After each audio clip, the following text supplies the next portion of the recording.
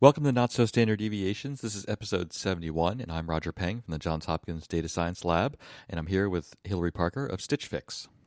In this episode, which is the last episode of 2018, we'll be talking about our new segment, the Data Science Design Challenge, where we'll be talking about how to measure and think about commute times. And we'll also be talking about the nature of biased training data in our real lives. So we hope you've had a good year, and we're looking forward to seeing you next year. Yeah, I'm so excited about our data science solution, though. Or like the data science systems challenge. Yeah, so do you want to just get into it, I guess? Yeah. So I want to hear what you designed. Well, okay. Hold on a second. I have problems. I think this is what it comes down to. Okay. With what? The concept? With the whole thing. Yeah, the whole thing. Okay. All right. So, fair enough. Let me ask you something. So actually, let's review. So in the last episode, at the very end, and I appreciate those listeners who actually went all the way to the end. Yeah. We talked about developing a new segment where we talk about like a problem and how we would collect or look at data for that problem, right? Yeah. With the idea that like we finished the design thinking book, and the last chapter was really good, just about. You kind of have to learn this by doing. Like, you can study the theory and whatever, but at the end of the day, this field is very much about productive thinking, and the only way to do that is to, like, produce stuff. And so we were talking about kind of, the average data science challenge is like, here's a data set, do stuff with it. And so this was sort of flipping that and saying, okay, start with the problem you want to solve, and then design the whole system. That, like, the way you would collect the data you would want to collect, the way you would collect it, and then how you would, like, hook that up to an R session or, like, Python or whatever, like, Stata, SAS, whatever your chosen tool is, and analyze it. And then, like, come back with some sort of conclusion. And the one we suggested was, like, commute times. I think that was, like, pressing on my mind. Yes, and I think given the follow-up messaging after we stopped recording, it seemed like you had very concrete ideas about what was going to happen. Right. Yeah, like the idea was, maybe you only have one commute method and you want to understand the variance in that. So, like, essentially, like, what range of times does it usually take for me to get to work? Or if you have, like, I have two alternates for my commute method, so it might be like, how long does it take me in this way versus that way? And for me, the motivation is that I want to make sure I know when to leave so that I make it to meetings on time, like a good professional. Right. And so, like, I have a lot of complexity that I wanted to start to model empirically. So yeah. I need your help is what it comes down to. Okay. But maybe let's start with you though in terms of your setup though. Okay. Yeah. I got really into this problem. So you what is your commute basically? Okay, yeah, I have one where I walk about 10 minutes to an underground train, and then I take that, and then I get out, and the office is like 50 feet away. And then my second option is to take a bus. So I walk a slightly different direction, I get on a bus, and then it takes me directly there. That's a lot less walking. So if I'm in a compromised shoe situation. Yes.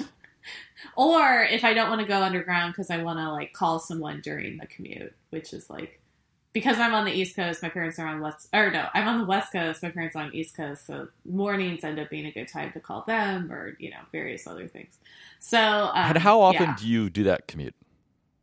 Well, less often than I realized, where, like, this was an interesting exploration of that, because sometimes I have chores in the morning.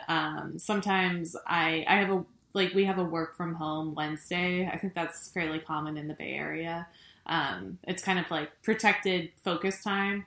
And then, so it's like only 3 days a week where I'm, like, consistently going. And then even then there's variants where I'm like, oh, I want to stop at Walgreens on the way home, or, I like walk and talk with, like, someone. So it Yeah, I realized that I probably only got like 4 or 5 data points. Well, so this is what, yeah, and also we're only talking about kind of like going there, like coming home really isn't quite as pressing, right? Oh, I had that one too. But Yeah. it's a there's a different goal there. I mean, if you're coming home, right? Yeah, there's a different goal, but usually I actually have like plans with, my partner or like friends or something. So it's helpful. Because my boyfriend has a really short commute where he walks across the street. Yeah. So there's usually a level of coordination there. Like I let him know when I'm headed home, and then he can like wrap up things, and then various. So like I actually do care about the time home, but for a totally different reason. For actually, the bivariate commute situation, it's like a whole different problem. Actually, that's So, but we can talk about that some other time. Yeah, it would be really interesting to know his commute. And the variance. There's probably not as much variance. Yeah. When I walk to work, this was not as pressing a problem, but it's like modeling how often does Muni get like totally messed up, and then I'm like an hour late. I mean, I literally had commutes that took an hour that I was like, oh my God, I thought that was like going to be 20 minutes. So okay. So let me before we go on, I just want to talk about my situation. We'll go back and forth. How's that? So so first of all, I drive every day, right? So it's a different situation. So I have to navigate. But traffic is a thing. Clearly. Yeah. Yes. So, but 2 days, so 1 day a week I stay home, so there's no driving. 2 days a week, I have to take my son to school on the way. So there's only one route to go, and it happens at a very specific time because he has to be dropped off at a specific time. And so there's really not much flexibility there, unless I like came home and then went later or something. And then so 2 days a week, I drive straight to work, right? Yeah, I see. So there's only like at most 2 days a week where I could like collect. I think I collect useful data, or actually have a problem, I guess is the other way to say it. Well, yeah, I was going to say you can collect data of like on a day when you have to drop your son off at school. What is that commute time look like? And what's the variance there? Yes, I could collect data on that, but like that data has no value as far as I can tell. Right. Yeah. I mean, the only way it would have value is if you wanted to schedule a meeting as soon as possible after you got to work, and you would have to know. But you're right. The commute time wouldn't be important. It would just be like on these days, what's the time that I get to work? And so I guess like what's the variance in right. that? I guess so. One possible like you said, one possible intervention that could be informed by this data is when can we set the first meeting of the day? Yeah. Right. Okay. Exactly. I hadn't thought about that. That's good though. You're not like operating in a world where everything is a potential optimization problem. It's just like, what's the earliest? What's the latest? I should add that this is not like psychologically sound necessarily. Like it's probably better to just give yourself cushion so you don't have to worry. Like in fact, I'm certain that's true. So well, when I bought my ticket into Hillary Land, I didn't just like go at all. I didn't go whole hog. I was trying to slowly break myself in here. Yeah, it's a lot of neuroses to pick up at once. So I can understand the hesitation. But the truth is, like on the days where I have to take my son to school, I never set a meeting before 9. Okay, right. But maybe it could be, or maybe that's. I don't think I've ever missed one. I can't think of, but obviously I don't have any data on that. But maybe it could be 8:45. Yeah, I mean, what made you choose 9? Because it's from like his school to work. It's about. With the traffic and everything, it's about 45 minutes, and then I give myself like a 15-minute. Oh my gosh! Yeah. Wow, that seems far. That's just an aside. Well, it's like all Baltimore is not that big, but it's like all local roads. Like there's no highway involved. That's painful. Yeah. Anyway, what do you do during the drive? Do you listen to our podcast? On occasion, yes. Well, I think really. Yeah, well, it's like I like it's like a user testing situation. I want to know like how it sounds in a car. Yeah. That's great. Yeah. I appreciate you doing that. Yeah. I don't have a car, but I could have like various Lyft drivers play it. But would that be weird? That would be a lot. Yeah, I'm sure it's happened before where someone's like, "Can you please turn on my own radio show?" But anyway. That would be too much. I couldn't do it. That would be a lot. That would be a 1-star rating guarantee. Yeah, right. Anyway, go on. Well, okay, so I just wanted to explain my situation. So I wasn't sure. Yeah. Like I was. But you've done like an in your head data analysis. Yes, clearly. And so that probably was you like glancing at the clock and then glancing. You probably like subconsciously or consciously make note of what time you get in on those days. Yes. So, like, maybe that might be the sufficient data collection for this problem, right? Yes, yeah. So, I guess, okay, I think we solved my problem, which is that, like, I didn't think I actually had a problem except for, like, 2 days a week. But now I can see, on those other 2 days that, like, there's a different problem to solve. Yeah. No, I'm really glad. That's what I like to do. I like to make people have new problems. All right, now let's go back to you, though. Okay. Yeah. So, because you, I think, have gone farther down this road. Yeah, I have a clearer use case. But I think this is part of the data science process, like design process, is like calibrating, like, does the use case match, does the data collection match the use case? Like, is there a problem to solve? And I think you're right to point out that this like exercise is essentially saying, can you upgrade this problem to one you want to solve? Because it's the benefit is not just the tangible, like, now I know what time I can schedule a meeting, but it's also like, this is an opportunity to practice creating a data science system and thinking through these trade-offs. Yeah, know? Definitely. Yeah. Yeah. And also, like, you had 2 problems. Also, just like recognizing, as much as we might joke about your obsessive need to optimize everything, but also recognizing when such a situation exists, and totally. So is important. Yeah, I think what's been a revelation for me is that, I mean, that's just something I've been doing my whole life, and then it's like, it ended up translating pretty well to data science work, where it's like systems thinking. Yeah.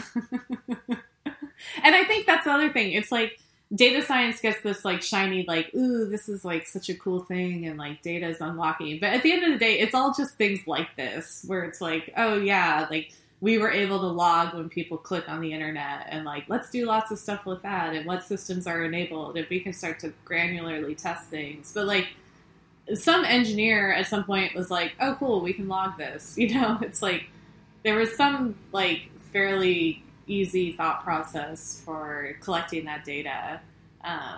And so like, you don't always have to be the person following that. You can be the person who's leading that. Right.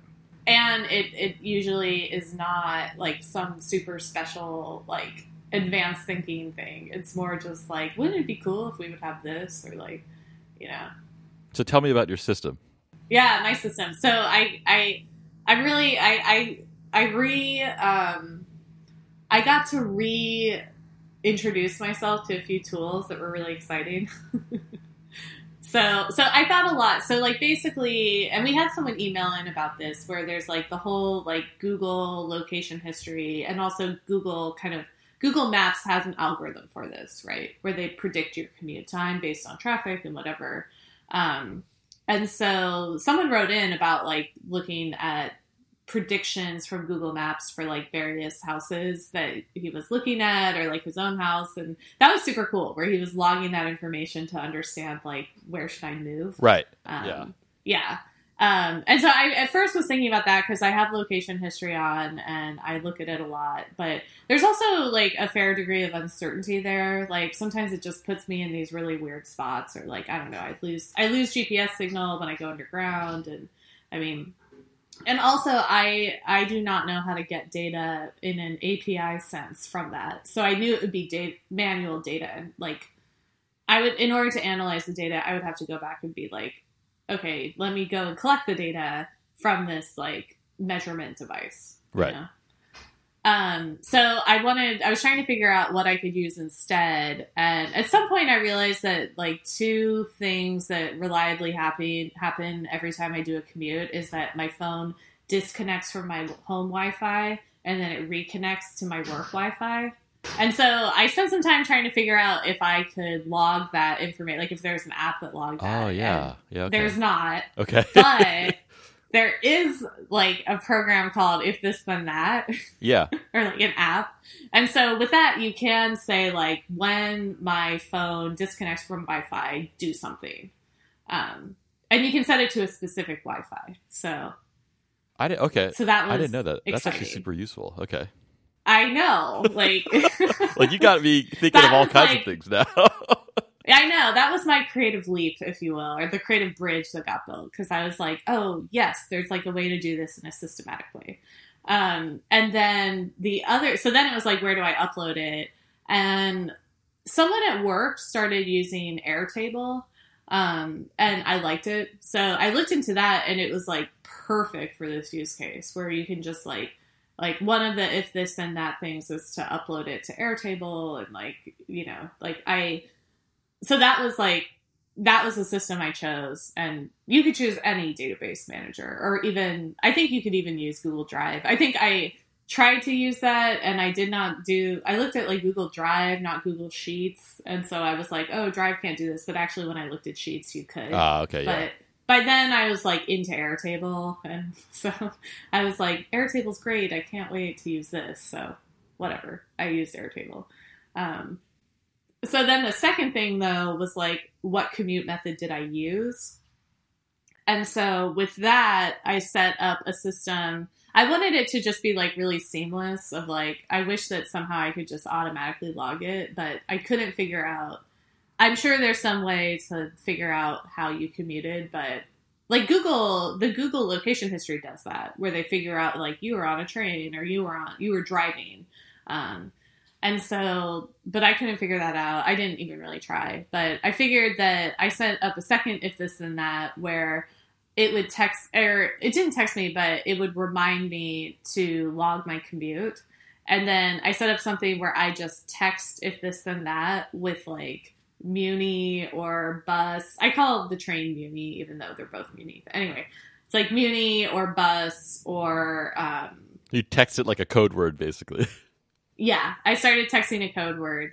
And so I would say in terms of data collection, like the Wi-Fi had some issues because your phone has to be like awake in order to like remember that it disconnected or something. Like, well, I was just going to wonder, like, how does that happen automatically? It just does. Yeah, it happens automatically if you're like have used your phone recently. And then if not, I would notice that it would take like 5 or 10 minutes to like wake up and be like, oh, we're disconnected. So that was like one issue. But then I also am usually, when I'm leaving, I'm like setting up an audiobook or like music or something. Like usually I'm using my phone on the way out the door, so it's fine. And like I would get a push notification when the applet ran, so I would see like, oh, okay, like it did actually, you know, it logged this data correctly. Going into the office was harder, and also another thing was that it would like connect and disconnect throughout the day. But I think actually, like just from a logic standpoint, it was always like the first connect to work is the commute, you know, and so I can like filter out all the other connects to work and just look at the first one. Anyway, so that was my data collection method, but it did not go perfectly because of this variance issue. Like, I think I'll end up... I did not do the analysis yet, but I'll end up having to scrub the data. Like, so I was trying to avoid manual data scrubbing, but I think I'm going to have to do it anyway. So, like, hey, this is this is the first cut, right? Yeah, this is first cut. I should have set up an ignore thing for like, oh, ignore, like, today's commute was weird, ignore it. And then I could like, you know, triangulate that as like, just remove that day from my data collection. But yeah, I would say that I was pretty chuffed. Like I feel pretty proud of like the system I set up. No, I'm like blown away. I'm like, I don't know, Roger. You just got stuck in like why, which again, to be clear, that's probably the appropriate response like, to this situation. But no, I'm super impressed because now you got me thinking because like. So, like, Apple has this whole, like, shortcuts thing, which is kind of like an if this then that type of programming language, so to speak.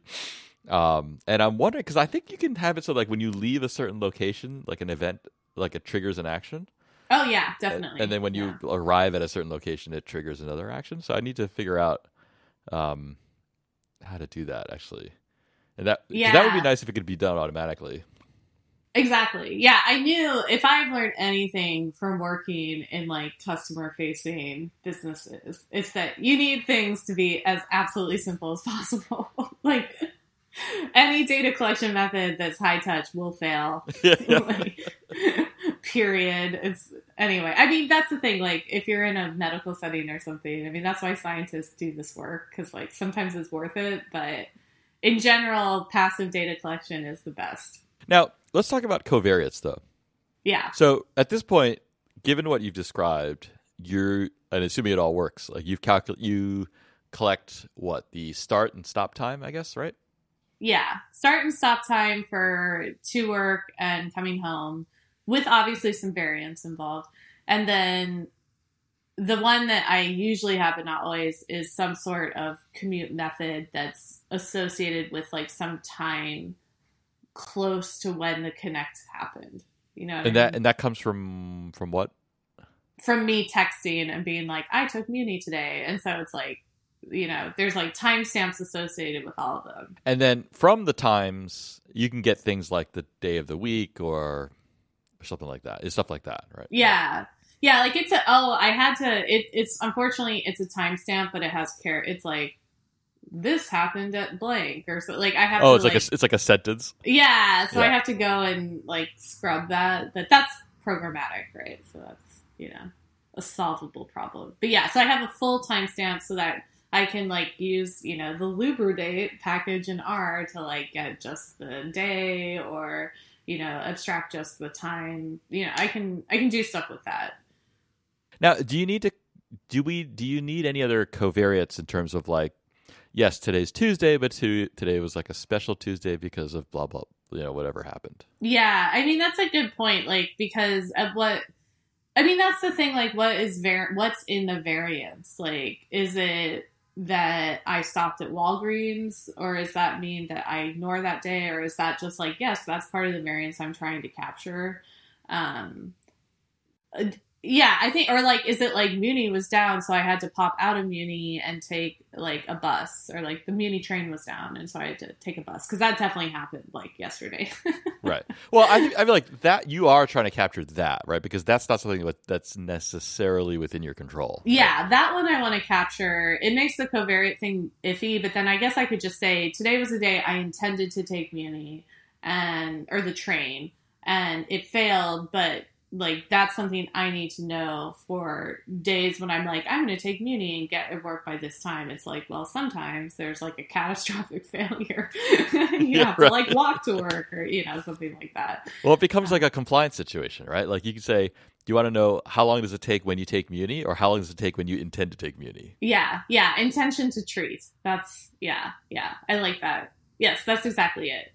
So because I think you're interested in the intention to treat effect, right? Not the actual effect. Yes, right? yes. Because that's the thing that's actionable by me, is like I leave and I'm like, this is my intention to treat, and this is the range of outcomes I can expect. So I think in the case where you're like stopping at Walgreens or whatever, I don't like that. I think is different, because it's like it's not like that's predictable, I guess, and controllable, right? Yeah, I mean, maybe like that's like gets into the like how much free will. Yeah. Like, what's the probability of me getting distracted and deciding I need to do a chore? And yeah. Like, is that ever necessary? No. So like like I can always go home first and then do the chore. So yeah, but I agree that for me, for my world that I live in, I don't want to add that to like in the world I exist in, where I believe free will is somewhat determined by your brain. Okay. I don't want to include that in my data set. You do not want to include I don't, yeah. Okay. unless I want to measure, like, when I go to this specific Walgreens. I do have, on my way home from work, I have, like, a mailbox at, like, a UPS store. And so I frequently stop there. So that's right. That was I actually set up that as a third commute method of, like, UPS. Oh, okay. Yeah, I guess so. That's one way to do it. Be like, rather than embed covariates within a commute, you could just call it a different method. Yeah, right. Exactly. Yeah, because they're not. I mean, I guess I'm just thinking them as like all sufficiently different that they shouldn't be modeled together. But I guess now that you're saying that, there is a commonality between, like, I take the train and then I stop at the UPS store and then I walk home from there. So the train component's the same. So right. Yeah. And since we're dealing with a small data set, maybe I should exploit that sameness. Yeah. Yeah. Like, just add a UPS variable, like you're saying. But then that kind of complicates the data collection, right? I mean, well, not necessarily, because I think that's something I could solve programmatically with my existing system. Because on days when it's like UPS, I know that means, like, add that to the model, not like segment these models. So two questions now. Okay. What do you intend to do with the data? Oh, I think I will use it in my mental calculation of what time to get home, and like usually what happens with the UPS thing is that I've, like, texted my boyfriend, like, I'm headed home and I'll be home at X time. And then I remember on the commute that I wanted to stop at the UPS store. And so then it's like, can I squeeze that in, or, like, will that be unfair to him because now he'll go home expecting me to be home at this time? Like, in my head, it's like an extra minute, but I actually think it's an extra, like, 10 minutes. Yeah. And so it's just like the, like, being a good girlfriend situation of, like, wanting to not mislead him every time in a systematic way. That feels like taking advantage, you know? What I love about this is that I feel like there's, like, an alternate universe data analysis happening right now where he's, like, taking your predicted time of arrival and comparing it to the actual time of arrival. Yeah, no, exactly. But, like, it's like, I don't know. I'm also trying to combat being the person who's, like, you know, always 5 minutes late to a, you know, meeting or something. And so that's like I don't know. You know those shirts that are like, sorry, I'm late? Right. I want to be like the opposite of that person, because I'm like, I am late, but I'm not just going to be like petulantly like, that's right, you wait for me. So I don't know. That's why I'm like, this is fun. This is a fun way to, like, still be the person who's always trying to squeeze in an extra chore and, like, impatient in general. But, like, the actual solution to this is me, like, practicing with my impatience and, like, getting to the bottom of why that's happening. And, like, well, so there is a question of, like, is do you think this data collection could make the problem worse, in the sense that it might make you think that you have more precision than you actually do? Yes, I think absolutely. Like, the right solution to this is to just, like, do the mental calculation in your head and say, okay, let me leave a comfortable buffer because I value this other person's time, and I'm going to show up and be a reliable person to that other person, right? Like, that's, like, the right solution. And, like, trying to, like, squeeze every minute out of the day and be like, ooh, but I can stop at the UPS store. Like, that's... Right. I mean, don't get me wrong. That's what, like, almost everyone does. And that's why everyone's like, I'm so busy. And, you know, so, like... I'm like indulging that side, but I like to trick myself that, like, the self-awareness makes it okay, you know? Let me jump to the end here, because I feel like a good design process does that. Let's say you've collected your data, and I have a separate question about how much data. Let's say you've collected your data, and let's say that the mean travel time for, like, the Muni method. Mm-hmm. Is what do you think it would? Sorry, I have no concept. Oh, like 20 minutes. Yeah. Let's say I think it's around like 17 minutes. Okay, yeah. Let's say the mean is 20 minutes. Mm-hmm. And what else do you want to calculate? Let's say the standard deviation is 5 minutes. Yeah. what do you do with that information? So I think that I like in a completely crass world, for example, I would choose different cutoffs based on like the importance of a meeting. And I think people do this. So if you have like a super important meeting, this is like a career making meeting, you leave like an hour early just to be like, okay, I don't want to be late. And so there you're like, I am going to do 3 standard deviations above the mean so that I show up. Like, it's very unlikely that I'll show up outside of the time I predicted, right? Right. And that happened to me this week because, like, when I had to, like, bail on the train, I was trying to get in for a good meeting, and I had left a lot of time, and I was still 5 minutes late. And I was just like, darn it, like, this isn't fair. Anyway. But that was, like, a catastrophic failure that happens rarely, so, you know. And it wasn't the end. I just texted and I was like, I'm Muni, it happened. Like, people understand that, right? People around there, actually. People around here understand. But then, yeah, like if it's like a touch base with someone where you have a really strong relationship and, you know, they know that you value their time, then maybe you only do like 1 standard deviation up, you know? Or you're like someone who's baked this into their worldview and you always leave early and then you don't have to do any of this, right? But I would love to know who's on that list of people. Oh, there are people. I can think of specific people from like Hopkins at my time who were just like, you know, the people who are just in the office like at 8 a.m. every day and like they're not bothered by it. Like, I don't know. Some people have that like a settledness inside. I don't know how to describe it, but then like, everyone also knows the person who's like always rushing around and like late all the time and like, you know, busy. And I think like there's like just the Zen part of me that's like, that is a form of dealing with suffering that is like valid and I don't know, like what's the right word for like it's even like put on a pedestal a little bit. It's like canonized, or that's not the right word, but something. You're killing me here. It's like goodized. Yeah, but like anyway, the point is, I don't want anyone to leave this podcast thinking like this is the solution to my woes. Like I don't have to deal with the fact that I'm an impatient person. I just need to build the right data collection system. But because I was in that world for so long of thinking the latter was true, I've figured out all these ways to optimize. So that's what I'm trying to say. So on a more mundane note, as the words were coming out of my mouth, it occurred to me that I think I might have modeled the data incorrectly. Oh, really? How so? Well, so I said mean and standard deviation, right? Yeah. So that kind of implies that you're using a normal distribution. Yeah, I don't think it's normal. But you're talking about like travel times, basically, right? Yeah. Mm-hmm. So I don't know. There's probably some better distribution. Well, it's always positive, so right. So some sort of like gamma. It's probably log normal, yeah. Or yeah. Yeah, we run into that. I feel like that's every single analytics problem. It's like almost always positive and it's almost always log normal. I mean, not log normal. It's something where logging helps. Right, yeah. Log normal, I think, I don't know, that suggests that you can have some pretty extreme.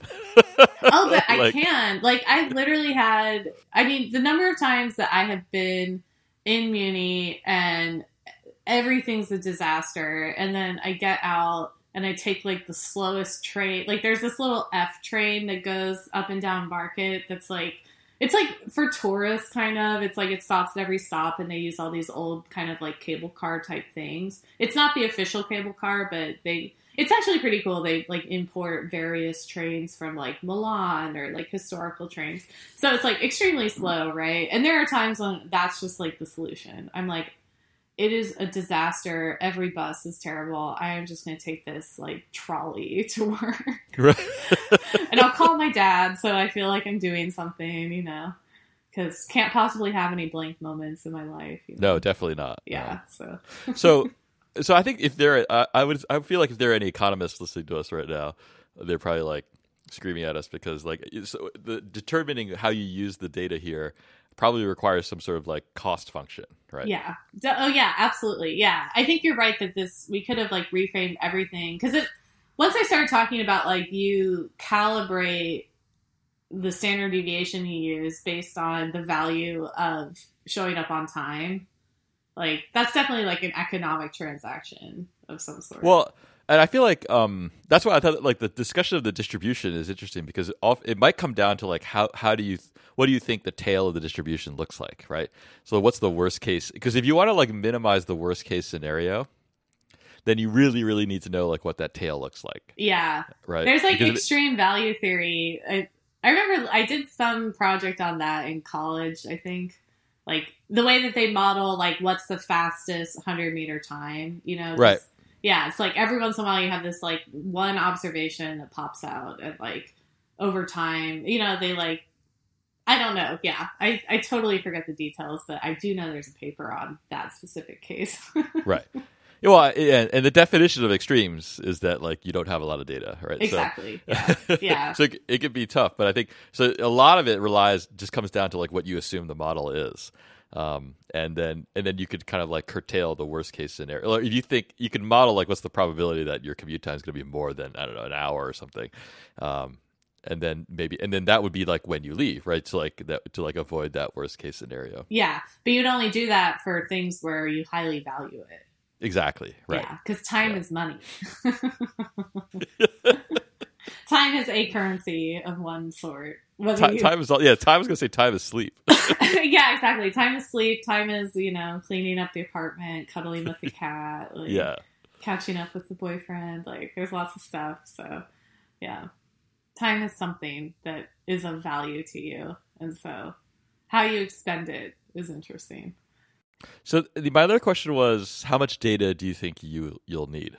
This is where I feel like I'm a bad statistician because usually what I do is I start the analysis with like a small amount of data and then I figure out how much I need.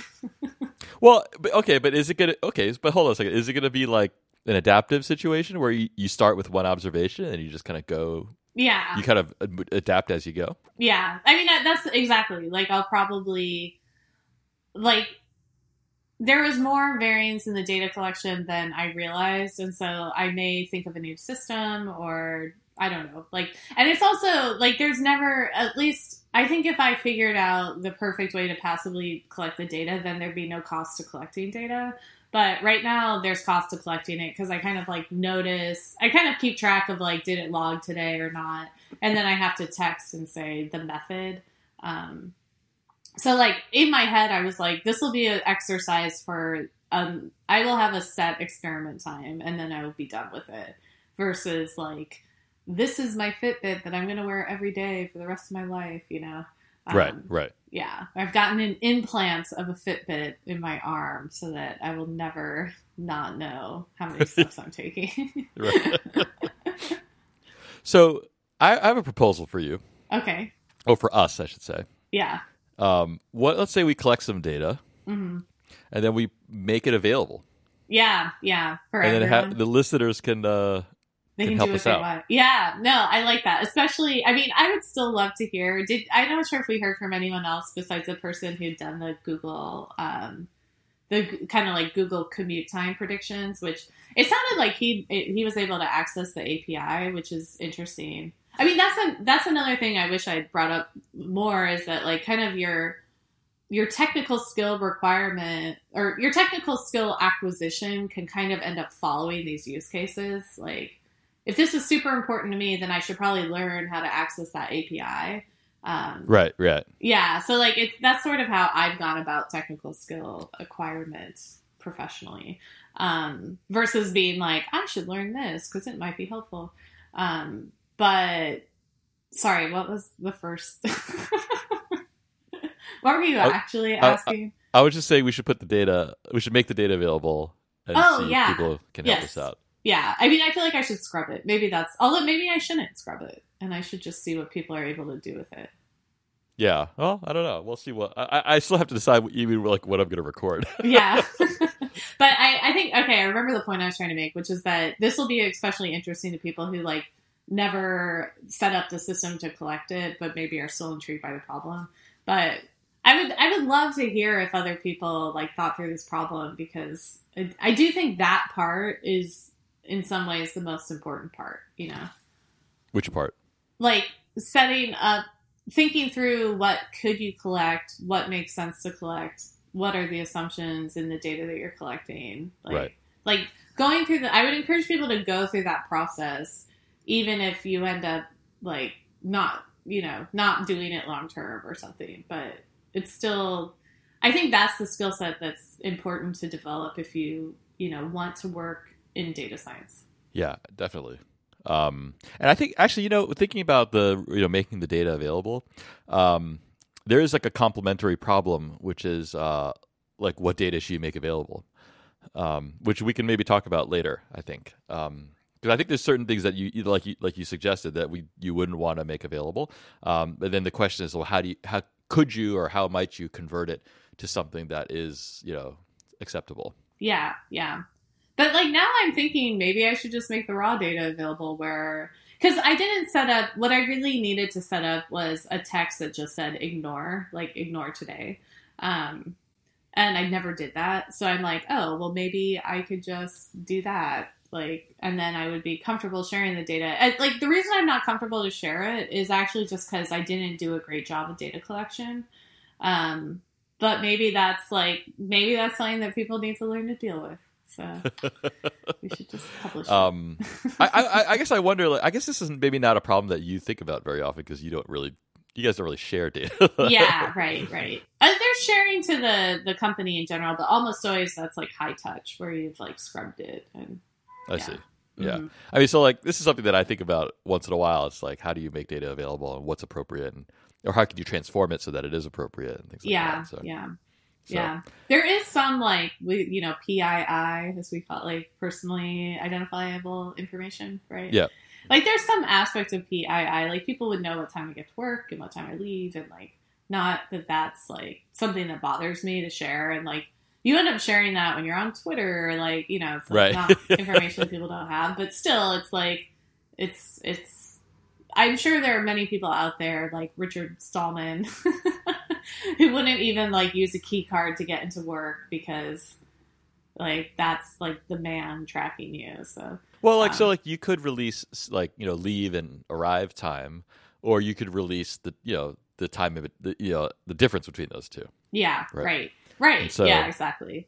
But the time is important because that affects. Oh, that's another covariate. I meant to mention that the time of day is like a pretty big covariate in terms of the variance too. Oh, in terms of predicting, yeah. Yeah. Because if it's like 9 when everyone's rushing to work, that's really different than like 3 p.m. Right. Yeah. So anyway, but yeah, so that's the thing. It's like I could release just the differences, but then it's not as it won't be as good of an analysis. Yeah. But then I could bucket the times. I could just be like, this was 9 a.m. or 10 a.m. or whatever, like sometime in that bucket. Yeah. Like, so course in the data. Yeah. Yeah. Course in the data. That's you're good at this stuff. That was the right word. I feel like I'm finally getting the recognition I deserve. Yeah, exactly. Yeah. Well, it's just like interesting. You're right that I don't think about this problem. And right. All right. So so you've already started, I guess is what it comes down to, right? Yeah. Well, I mean, like I said, I'm far behind. I feel like maybe this was beta mode and I haven't gone into like the full launch. But now that I know this motivation for the data collection, I will probably be a little more diligent. Okay. Yeah. So, do we have a plan then? I mean, I was going to investigate if I can just make an Airtable public because that would be easiest for me. Okay. Yeah. I'll see what I can do. Yeah, and it would of course be nice to hear if people are finding this like helpful. It's true. Just one person needs to use this data set, and then. I think if the discussion itself is useful, that would be helpful to know too. Yeah. I guess you probably publish data sets all the time without knowing if anyone will use them. Well, I know that people don't use them. I've got hard data on that. Wait, how? You get downloads for No, I'm just Oh. I mean, like 99% of the work I do, nobody cares, right? So Right. Yeah. they're not downloading the data, that's for sure. Yeah. I bet you're just intrinsically motivated. That's such a bad. Intrinsically motivated is such like a hand wave. Like you're motivated by something other than people downloading your data. Yeah, motivated by the fact that it's the right thing to do Yeah. most of the Yeah. time. You have an internal moral compass. Yeah. In terms of data sharing. You're making me feel really good about myself. I know. Today. Yeah. But it's true. You should feel good about yourself. You do the right thing. All right. Are we is this it for the design challenge for now? That was a little bit longer of a segment than we were probably originally thinking. Well, okay, but lesson learned. There's a lot to think about. There right? is, yeah. Even for a toy problem. And I would argue the more time you spend in this segment, in this part of the task, right? The better you are. Oh, better yeah. off you are. I mean, this is the thing. That's all that. Remember, it's like when we kind of think about it from the data, it's like you need to go back and figure all this stuff out, right? Versus if you do it all yourself, then you're like set for the data analysis. Like you don't have to notice some weird anomaly in the data and be like, how did this happen? And go back in time and figure out what happened, Right. Yeah. I have a bit about training data. Mm-hmm. Do you want to hear my training data story? Yes. So I've been thinking about. Now you have to bear with me here, okay? Fair enough. I think you had to bear with me. So I've been thinking about my ability to speak Chinese. Oh, interesting. Yeah. So I think my ability to speak Chinese can be fairly characterized as limited. Is this Mandarin? Yes, Mandarin. Yeah. Yeah. Mm-hmm. And so what it comes down to is when I was like a kid, in like the mid 1980s, Mm-hmm. I went to, like many Chinese American kids, I went to Chinese school. Oh, really? It's like like the Jewish kids went to Hebrew school and the Japanese kids went to Japanese school or whatever. I see. I didn't It's realize always that. yeah. I don't know. It might be an East Coast thing, but Mm-hmm. I don't know. Anyway, so it's always on a Saturday, and you go and you like learn about your culture basically. Yeah, that's cool. And in particular, you learn your language, right? So I learned Chinese in Chinese school, and then that happened for a couple years, and then by the time I hit high school, there were like more important things to do than learn about your culture. Are your parents where? Do your parents speak Chinese? Like So they're from Taiwan originally. Okay, cool. Yeah, but we didn't really like speak Chinese in the house. So it was helpful to like learn it outside. Mm-hmm. So this is like circa, let's say, 1985 to 1989, let's say, or roughly. Since then, like I haven't really had that many opportunities to speak Chinese. I took Chinese in college, but I kind of like forgot most of it. Didn't really retain anything. And so like everything I know is from that like period of my life, right? So recently, now it's like 30 some years later, right? And I started thinking about like my ability to speak Chinese, right? Which is like it's okay, like the accent. I don't have just a bad accent, right? Yeah, but that makes sense. But like my vocabulary, is kind of like frozen in time. Yeah, in the like 1980s, right? I've heard this a lot, by the way, from people who really. Oh yeah. In fact, one of my coworkers is from Uruguay. And she talks about that too. She just went back and she was like, she's from there, but then she grew up mostly in the States and then like kind of went back and forth a bit, but for the most part grew up in the States. And so, she it's like she's fluent because she spoke it with her parents, but then she doesn't have any, like when she's there, she doesn't come across as someone from there because her vocabulary is just like very limited. Yeah. So like, okay, so I don't really have that kind of experience because like I don't like go back to Taiwan and talk to, like I'd never do that, right? So and so like I guess it's funny, I've never heard of anyone talking about this problem. Really? This is not, when she explained that to me, it was like not the first time I'd heard it. That's interesting. Really? Yeah. Okay. Yeah. So like well, first of all, there's a couple problems. One is that like there's lots of words that I never learned because those things didn't exist back then. So like I never learned the word for like the internet, for example. Yeah, right. or like mobile phones. Yeah. Or like, laptop computers or stuff like that. So but that's no problem, you just learn the words, right? But and then there's like words that people don't use anymore, right? Yeah. And that kind of thing like gets me scared because it's like I don't know what words people like don't radical, like I'm thinking of like what was popular in the 80s, like use. Gnarly. yeah, gnarly. I think it was early 90s, but maybe it's like yeah. No, totally, yeah, that makes perfect sense too. Yeah, and then of course the most concerning is like words that are like downright offensive now. You know? Right. There's definitely a lot of those from the 80s. yeah, and so if there are in English, right, there must be them in Chinese too. Yeah, right? and that actually, I've seen that happen even in like different English-speaking countries, where like there's my friend Hannah Wallach was talking about this, where it was like there's a word in English. I like don't even want to say it, but it's like common to say in the U.S. Like it was a common like thing. But in England, it comes across like really offensively. Yeah. And so, and like, it's, well, I'll just say like it's like she was telling me there's some sort of like, there's like the spasmodic society or something like that's like that the symptoms of having spasms is like a serious medical condition. And so any sort of like shortening of that term that you might say like that person is being that way is like pretty offensive in England, but in the US it doesn't hit you that way. Yeah. And then it goes the other way too, like there's things that are fine in like, you know, Australia or New Zealand that are not fine in the US. Right. Yeah. Anyway, go on. So there's so that's like there's like spatial and there's temporal comparisons. Yeah, yes, exactly. Just to bring it back into my world here. Yeah. So my problem is that there's like no way for me to update this training data.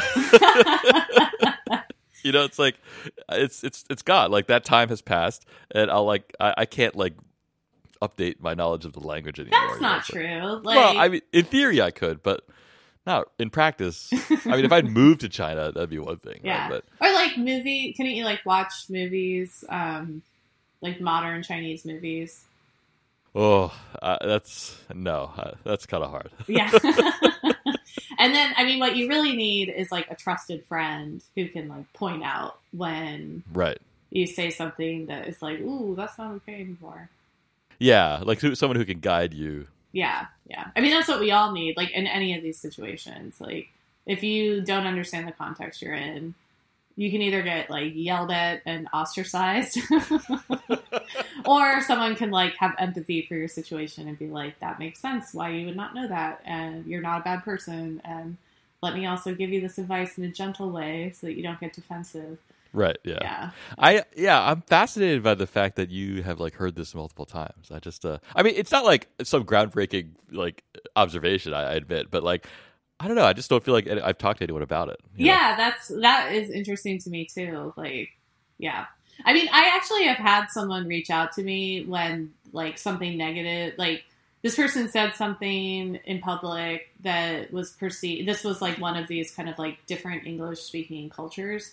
And, which is why I had the conversation with the other person about the like people with spasms thing.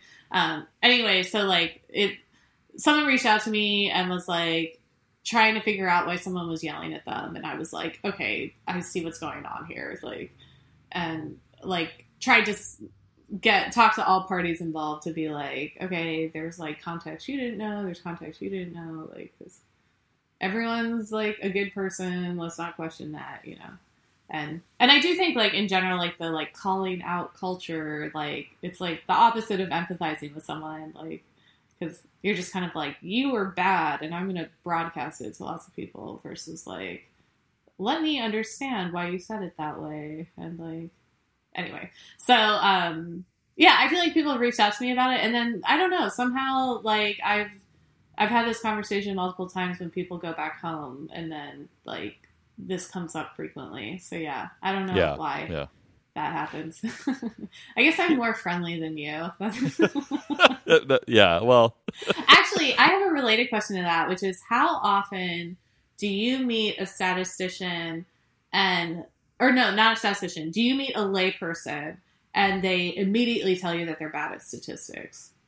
before me telling them that I am a statistician? No, you tell them. So, like, you meet someone at a cocktail party, and they're like, "Hey, I'm like Cindy," and I'm like, "Oh, I'm Hillary." And they're like, "What do you do?" And I'm like, "Oh, I'm a data scientist. Like, my background's in statistics." And they're like, "Oh, I hated statistics," or like some sort of like, "I was bad at statistics." And yeah, I would say like, I mean, offhand, like the vast majority of times. I know. I was like, it's like 75 to 90% of the time. Yes, right? That's what I would have said. Yeah. There are statisticians out there this never happens to. Wow. Yeah, that was fascinating to me. Like, because I went to this wedding with like a ton of statisticians, and like that was my first question to one of them, and they were like, "No, that's never happened to me." And I'm like, "Was this recently?" It was in the last 5 years. Yeah, because like, I could see that like if like recently, since it's been in the news and stuff, you know, maybe people are less like maybe in the sense that like now like people want to be data scientists / statisticians, whatever, and so it's like they're less likely to say that. Yeah. But this was like this person saying like throughout my career as a statistician, this has never happened, you know, not like in the last year. I see what you mean though, but I think it's the opposite though. I think more people are aware of it. So their guilt and like shame. Oh yeah. Okay. That's another interpretation. Is like coming up more often.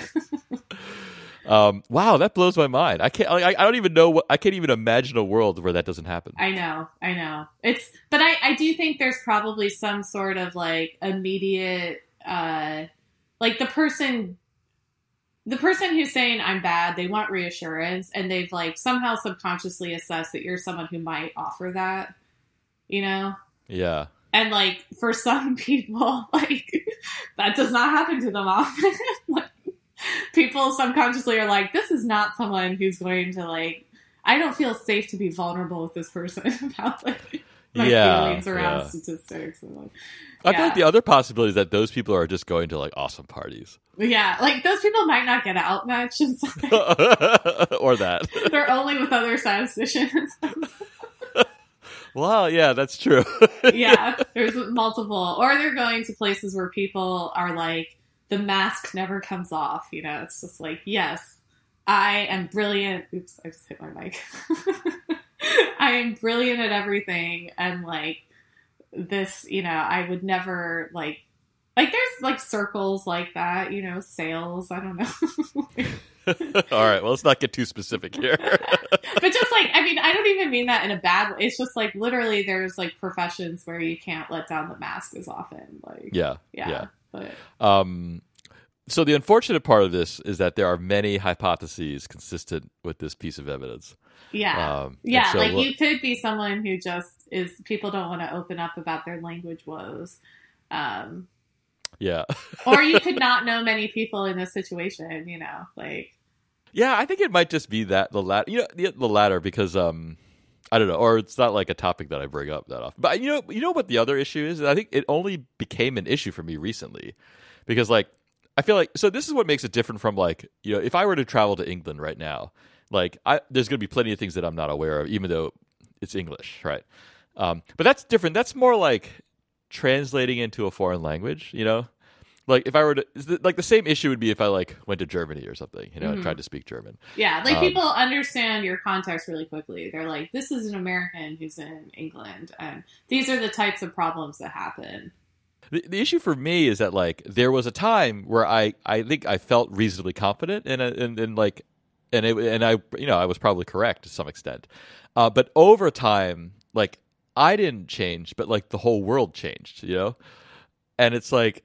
And so, like, this is like, I feel like this is something that you can only experience over time, right? Because, like, when you learn it at the moment, you're fine, you know? And so I think it just didn't occur to me until now because, like, time has passed. Yeah, totally. Yeah, I think that's right. Yeah. So, anyway. And also, like, I mean, I think what I was thinking, I thought you were going to take that in a slightly different direction, which is that people probably don't know where to place you necessarily, because if you have a good accent, you know, you obviously like look like a Chinese person. Like there's a lot going on there, so people might like not totally understand where you're coming from, and so the impact of you making a mistake would be larger because there's the chance that they'll interpret it as like why is this person being offensive? Yeah. Yes, yeah. Actually, you know where that happened, that where I was most cognizant of that was in China. Yeah, well, exactly. Yeah. Because, like, the first time I went to China, which was, like, in 2008, like, I got the sense that people were not ready, like, the local people were not ready for someone who looked Chinese but didn't speak Chinese. Like, it was, like, a massive dissonance, you know? Yeah. Well, but it sounds like you spoke a little bit with a good accent, too. So yeah, like, so I feel like that made the problem worse, you know? Because it's like, he sounds like okay, but he's, I don't know, he doesn't know any words, you know? So, it's I don't know. There's a whole thing there. But yeah, no, this is the problem that people describe of like it makes you feel like a foreigner in both places. Like, and then there's actually a whole episode of BoJack Horseman in the most recent episode. Okay, I know you've encouraged me to watch the show like 1,000 times. Yeah, there's a character who's Vietnamese but also adopted. So like, I think that's the situation where you can end up feeling like really disconnected from both cultures. And so she goes back to Vietnam, and it's like kind of depressing because it's like, oh, I thought I'd feel at home here, but I just feel like more disconnected from this culture. Anyway, that's my story. Yeah, a loosely training Data. Yeah. No, I totally see the relevance there, where it's like, yeah, like Data. The relevance of Data to a problem changes over time, maybe. Or changes with the context. Yeah, the context changes it a lot, and the context can change with time or with location or lots of other things. Yeah. And then we delved into the emotional aspect of that. Yeah. Yes, we did. But your brother lives there, right? Does he run into this problem?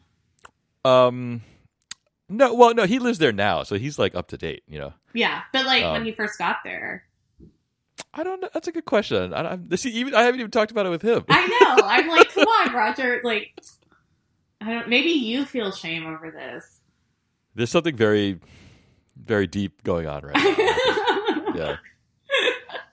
But I'm glad you just shared it with like a bunch of podcast listeners. I think that's who are expecting something on data science. Yeah. But I think it's a good thing to end the year with, of like, you know, we do try to bring vulnerability into the podcast. Yes, a little bit of self-reflection. Yeah, exactly. It's been a big episode for self-reflection. Yeah, it sure has, actually. Unexpected. So in the last few minutes, should we just wish everyone a Happy New Year? Yeah. It's been a good 2018, I think. Yes. Do you have any goals for 2019? I do. I have like I have a sugar problem. And you want to increase it or decrease it? Decrease it, yeah. Oh, okay. Yeah. That's boring. I know. But it's like, it can genuinely be an addiction for people, and it is for me. It's like, as my stress goes up, the sugar intake goes up, and then like, but I've heard, I don't know if this is true. I mean, I think I've experienced it. If you really go cold turkey, stuff that's sugary starts to taste like more extreme. And then you're like more not turned off. It's not like it just happens, but you're more aware of like, wow, that was a lot of sugar. Do I really want to do that? Versus when you're in the throes of like only eating sugar all day, like you might not. You don't even notice it. Exactly. Yeah. So I haven't, to be honest, I haven't really thought about it. Well, because according to the last, since you don't listen to the podcast, I introduced the last podcast as the second to last episode of 2019. Oh yeah, that's right. I saw the tweet. And like, I didn't even realize it until like I was like, I was like somewhere. I was talking to someone, and they're like, "Oh yeah, it's like the last blah blah blah of 2018." I'm like, "It's not 2018. It's 2019." Yeah. And I'm like, "Oh." I've noticed that. I start to mentally. Do you do that with your age too? I don't know. I think I do that with I start to feel like I'm the next year, maybe 3 to 4 months early. Oh yeah. I mean, I might do that. Yeah. Yeah. And then when it happens, you're not like jarred. It's not like, oh my god. Yeah. So I guess I've already been thinking about 2020. I'm like a year ahead. But what's crazy to me, this is what the craziest part is, that there's going to be like a presidential election in 2020. Oh, I know, right? It's like, that feels like it was yesterday. I can't even believe that it's like coming up so quickly. It's such a. It was just so the toll was so high. in terms of just like emotional well-being of like the entire country. Yeah. To go through that again, it feels like we need like a good decade or so. Not that I want a decade of the current situation, but like we need some time to recoup, you know? Yeah, I was going to say careful what you wish for. No. Yeah. And on that note, see you next year. Yeah.